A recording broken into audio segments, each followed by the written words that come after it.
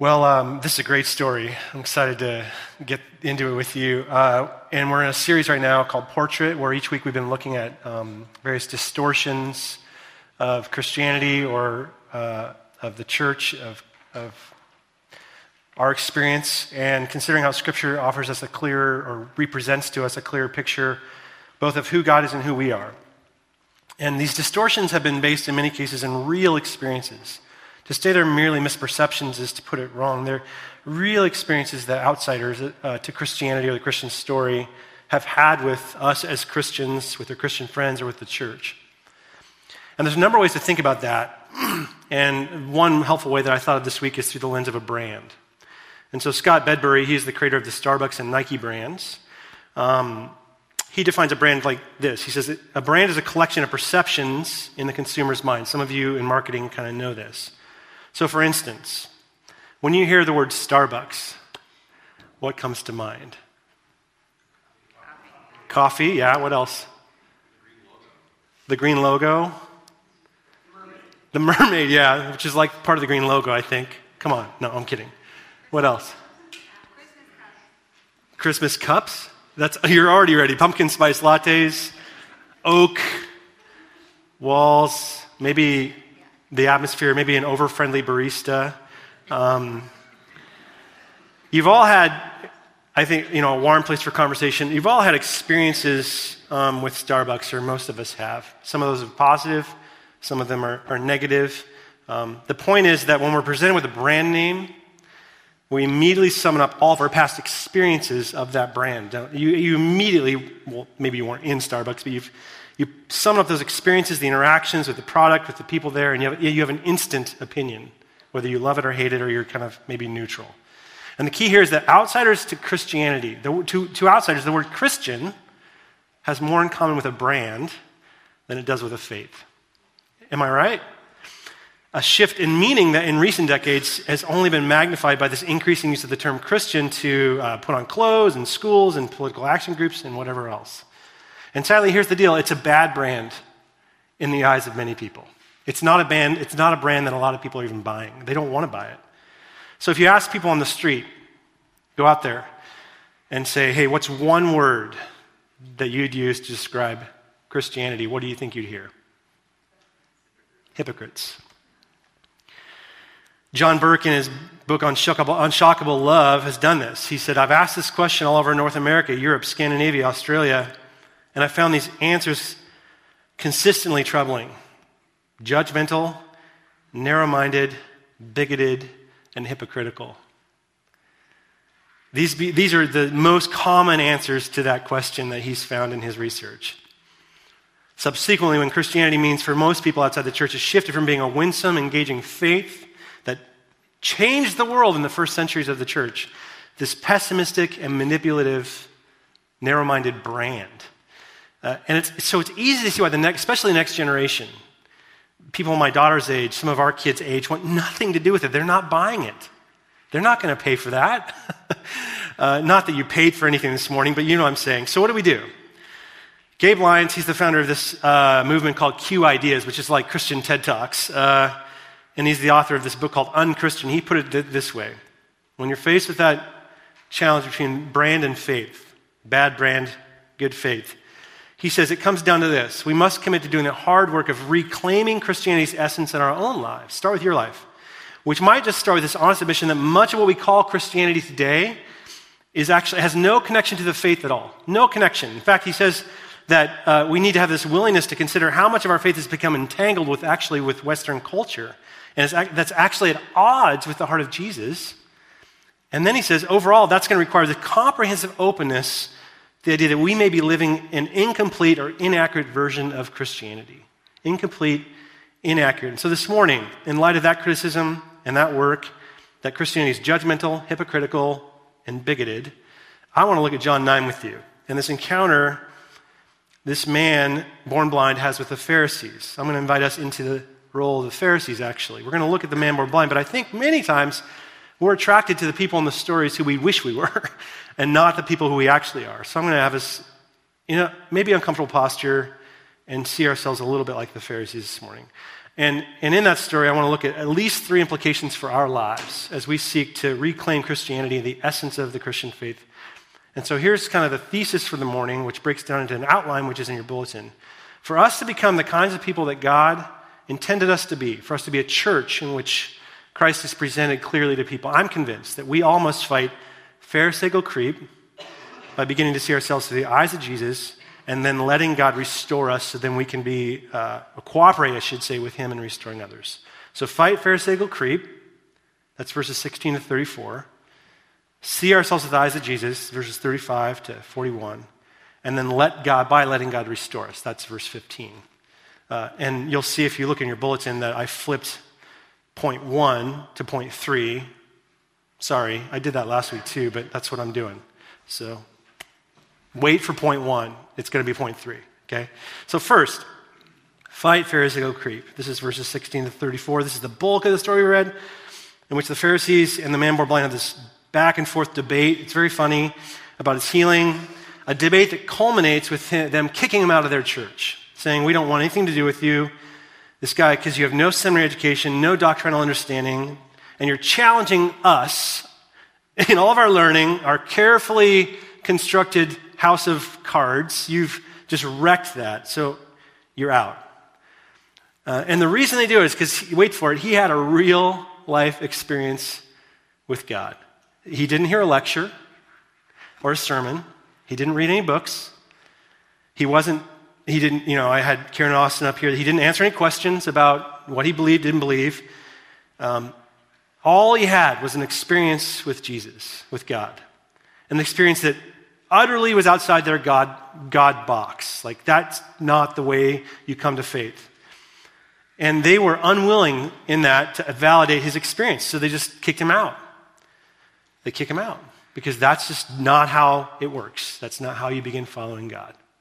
So what does that mean for us if we apply that to our lives? Well, a couple of things. Number one, again, we're in the role of the Pharisees here. I want us to understand that the Pharisees were not all bad. I think they get a bad rap in the Bible. Obviously, they have a lot of hard conversations with Jesus, but they're actually the reformers of Judaism in that time. And that's why Jesus' confrontations with them in the Gospels shock so many people, because they are concerned with the moral decay that's happening all around them because of Roman influence. They're concerned for God's law, given through Moses, that it's being compromised and weakened. The moral fabric of society is actually eroding. So they're concerned for that. I think we should be concerned too. They loved Scripture. They loved studying the Bible. They diligently, John 5:39, which is the backdrop for this story, Jesus recognizes that. You go to Bible study every week. You're in church every Sunday. That's good. They pride themselves on that, actually. You hear that in verse 28, how they pride themselves on being true to Moses, right? Being his followers. A detail that reveals, I think, that at a level they're just trying to be faithful to what they believed. They are just trying to be the best, if you can put it in our nomenclature, the best Christians they can be. Jesus loves me, this I know, for the Bible tells me so. They're just trying to be like Jesus, I think. I mean, not Jesus, like Moses, but let's not go there. So here's the deal. Number two, in that, they'd missed the heart of everything.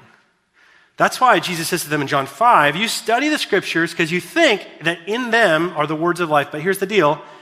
Those Scriptures testify to me, and you refuse to come to me. You refuse me. I'm the life you're seeking.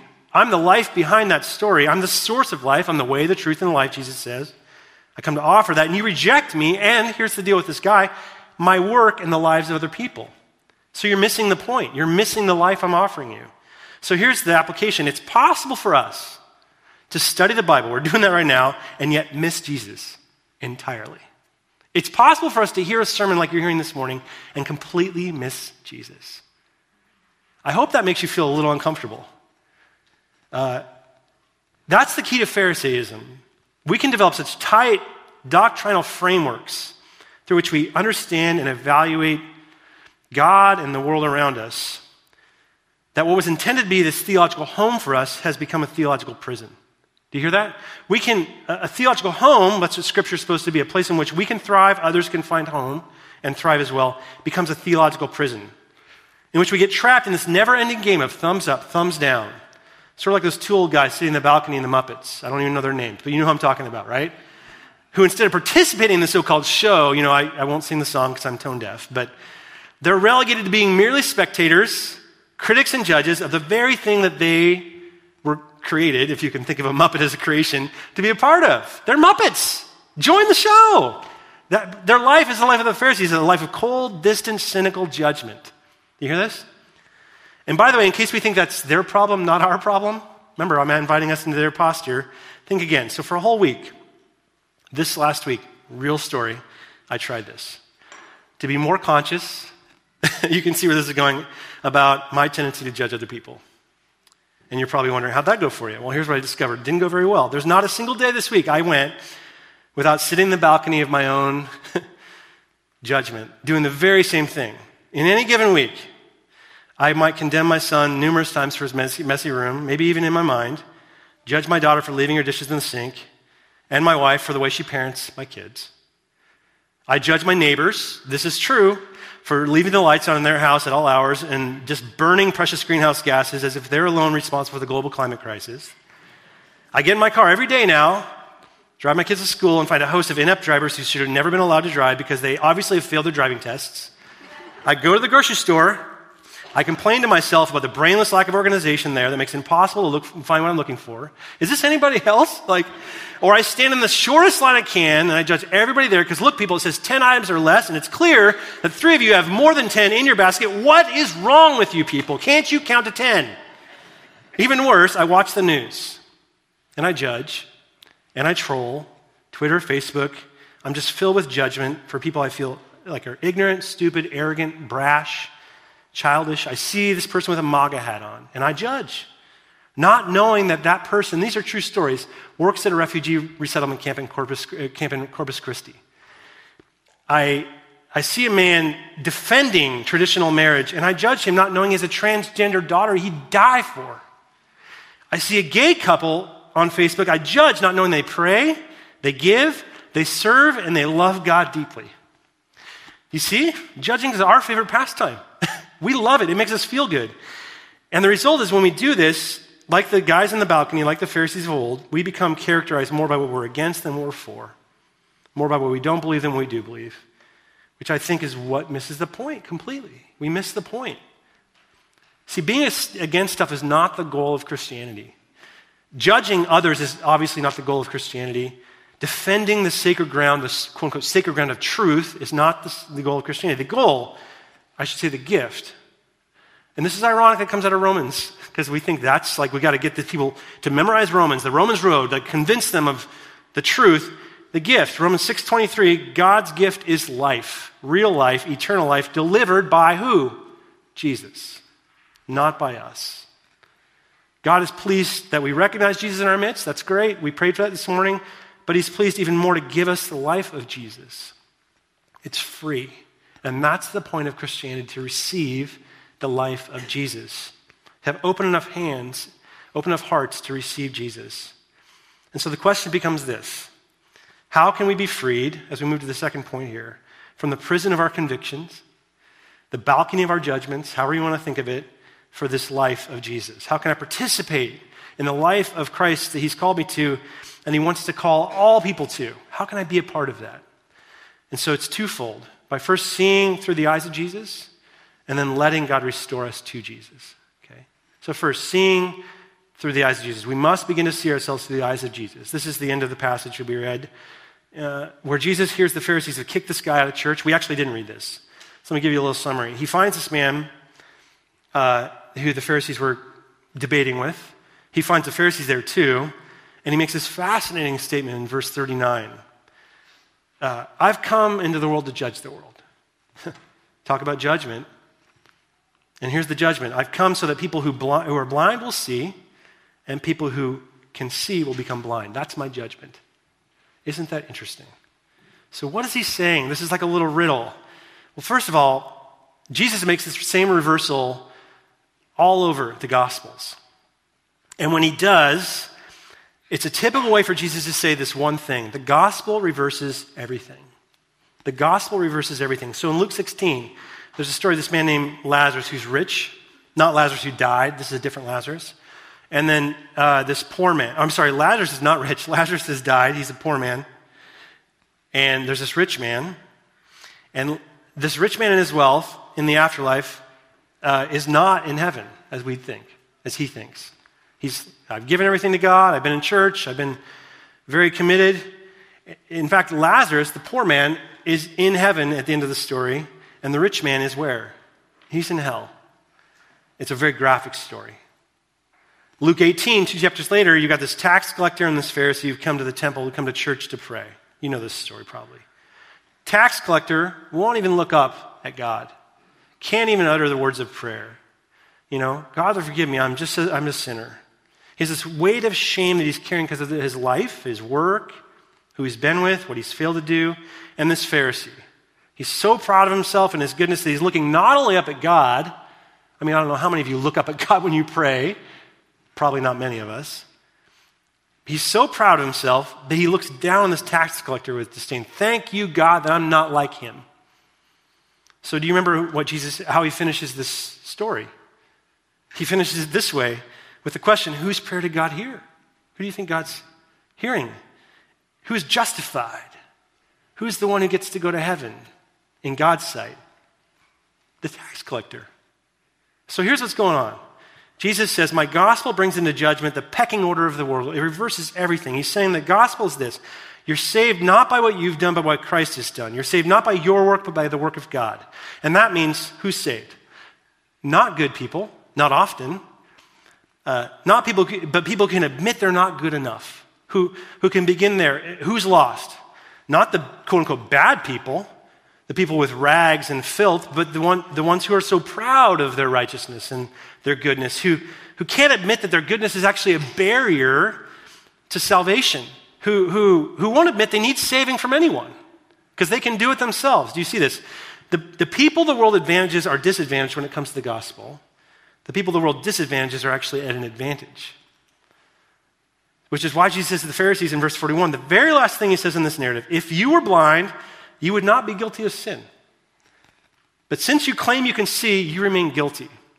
You're just like the rich man. You're just like the Pharisee who's praying. Because you say you see, you're blind. That's what he's saying to them. It's a remarkable and very strange thing, and here's what it means. It's actually like this man elsewhere in the Gospels who comes to Jesus, asks Jesus to heal his son. And Jesus says to the man, I can do that if you just believe.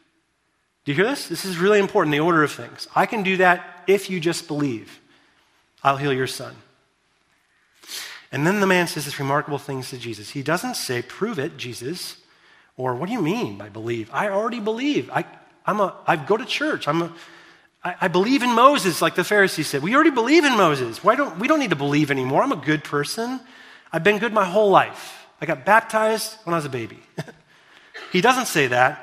He doesn't get in that sort of debate with Jesus like the Pharisees did. He says this amazing thing. I want to believe. Help me in my unbelief. I want to believe, Jesus, but I can't believe that you're going to heal my son because he's really sick. Help me in my unbelief.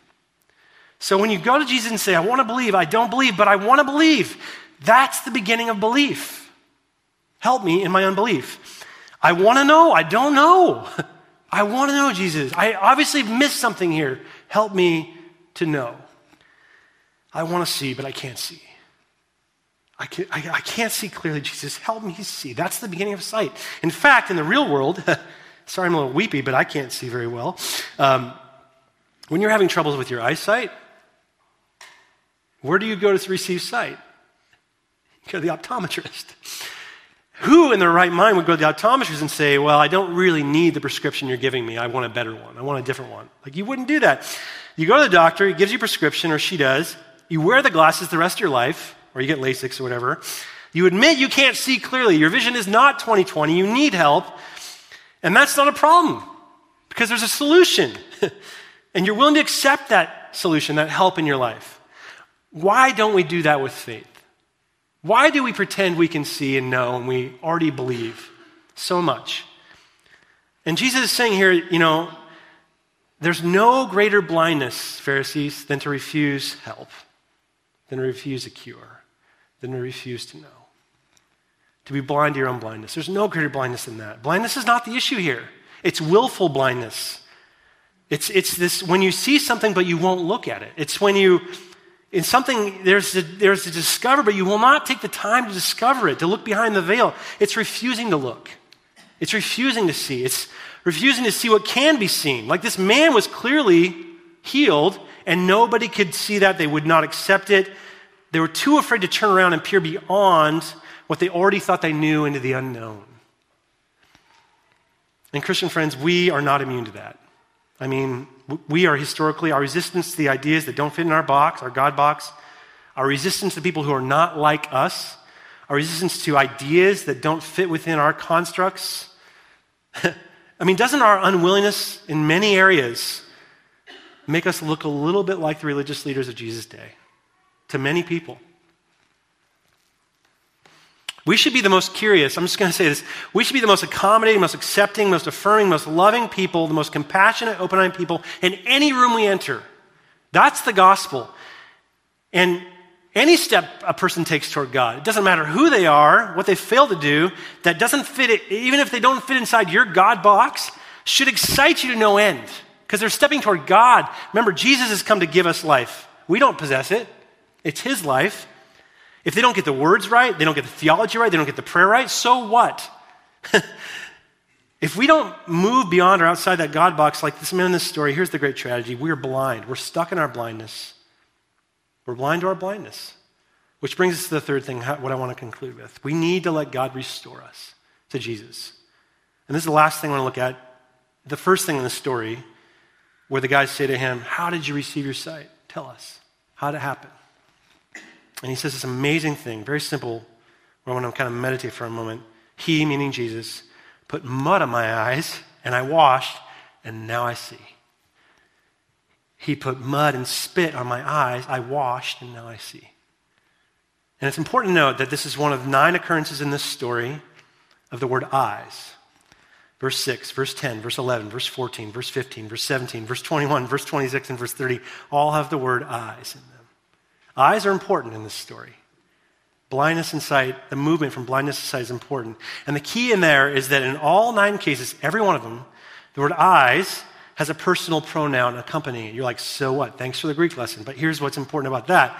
The pronoun in every case is heightened in Greek by being placed outside its natural order. In most Greek, it's after the noun where you have the pronoun. That's not the case in English, but in Greek here, the pronoun is before the noun. His eyes, her eyes, their eyes, our eyes. And so here's the lesson from that for us. John has put this pronoun before the eyes every time as if to say, reader, what about your eyes? What about yours? Pharisees, what about your eyes? I know you love the guy. I know you love Jesus too, but it's really a story about your eyes and your ability to see. Have you been touched? Have your eyes been touched? That's the question on the table for us this morning. Like, think of it for a moment. Letting someone who you don't know, you've never seen, put yourself in his shoes for a moment. You've only heard rumors about. He doesn't even know who Jesus is. He's a fellow. He's a guy. I heard about him. I heard he cured some people. Letting this guy, who you can't see, you don't know, touch you. And not just touch you, like I can put my hand on your shoulder and that's appropriate touch, I hope, but spit and rub it on your face. I'm just saying, that's an exceedingly vulnerable move for any person. Something I'm afraid I wouldn't allow, even if it is Jesus. I'm not ready to go there. I'm not that desperate. It's just way too much for me. Right? Any of you? Yeah. It's too much to confess to others the deep darkness and sin in my life and ask for help. If you only knew, you'd never come back. It's too much to reveal the blindness in my life, whether it's in my marriage or my faith or my sense of call. It's too much to admit to someone that I don't know what I don't know. I thought I knew, but I don't know. And here we are, Sunday morning. That I might have been wrong on that issue or this conviction I used to have. It's too much to disclose the deep doubts, the unbelief, whether that's faith or my children's future. It's just too much. It's too much to share my fears with you. And yet, that's exactly how it happened in the story. Because it's that kind of space, confession and vulnerability and weakness, that's a space in which Christ works with us. 1 Corinthians 1. Think of how I found you. Not when you were strong, but when you were weak. I'm proud of working with weak people, Jesus says, because I get to restore them to the masterpieces I intended them to be and give you the life that is my life to share. So that's why the story begins this way. Emphasized again and again throughout, right up into the end, the man's eyes, his eyes, my eyes, your eyes need to be touched. Have your eyes been touched? That's the question to you this morning. It's God's ways of asking you this morning, will you let me touch your eyes? And so I want to invite our worship team back up. See, like this man born blind and the Pharisees, I believe, God loves them. God wants to make something beautiful out of us and our lives and our journeys, and it starts with a touch. And so I'm going to invite us to pray for spiritual sight right now. It's not a once-and-done prayer. It's something I think you do throughout your life, but I'm going to invite us into kind of a vulnerable posture here. We're going to sing a chorus from that song in a moment, Amazing Grace, how sweet the sound, saved a wretch like me. I what? Once was lost, but now I'm found. Was what? Blind, but now I see. Before we do that, I want to pray with us for spiritual sight. I'm going to have you do something. First, you'll close your eyes. And some of you know where I'm going with this. I'm going to have you just take your hands, maybe just one, and place them on your eyes. Touch your eyes in a posture of faith. And then I just remember, I'm with you in this, and I'm just leading us in prayer. I want this too. So let's pray together. God, it's our prayer this morning for spiritual sight. And yet it's our confession, God, that it's natural for us to see things our own way. It's natural for us to see the surface of things. We confess, God, that our natural ability to see is limited because of that. And we confess also that you see all things, even though we're blind. And we thank you for that. So we ask you, God, give us eyes to see as you see. We want to see. Give us your eyes as we approach this season of your coming. Give us your eyes as we learn to love in the way of your love.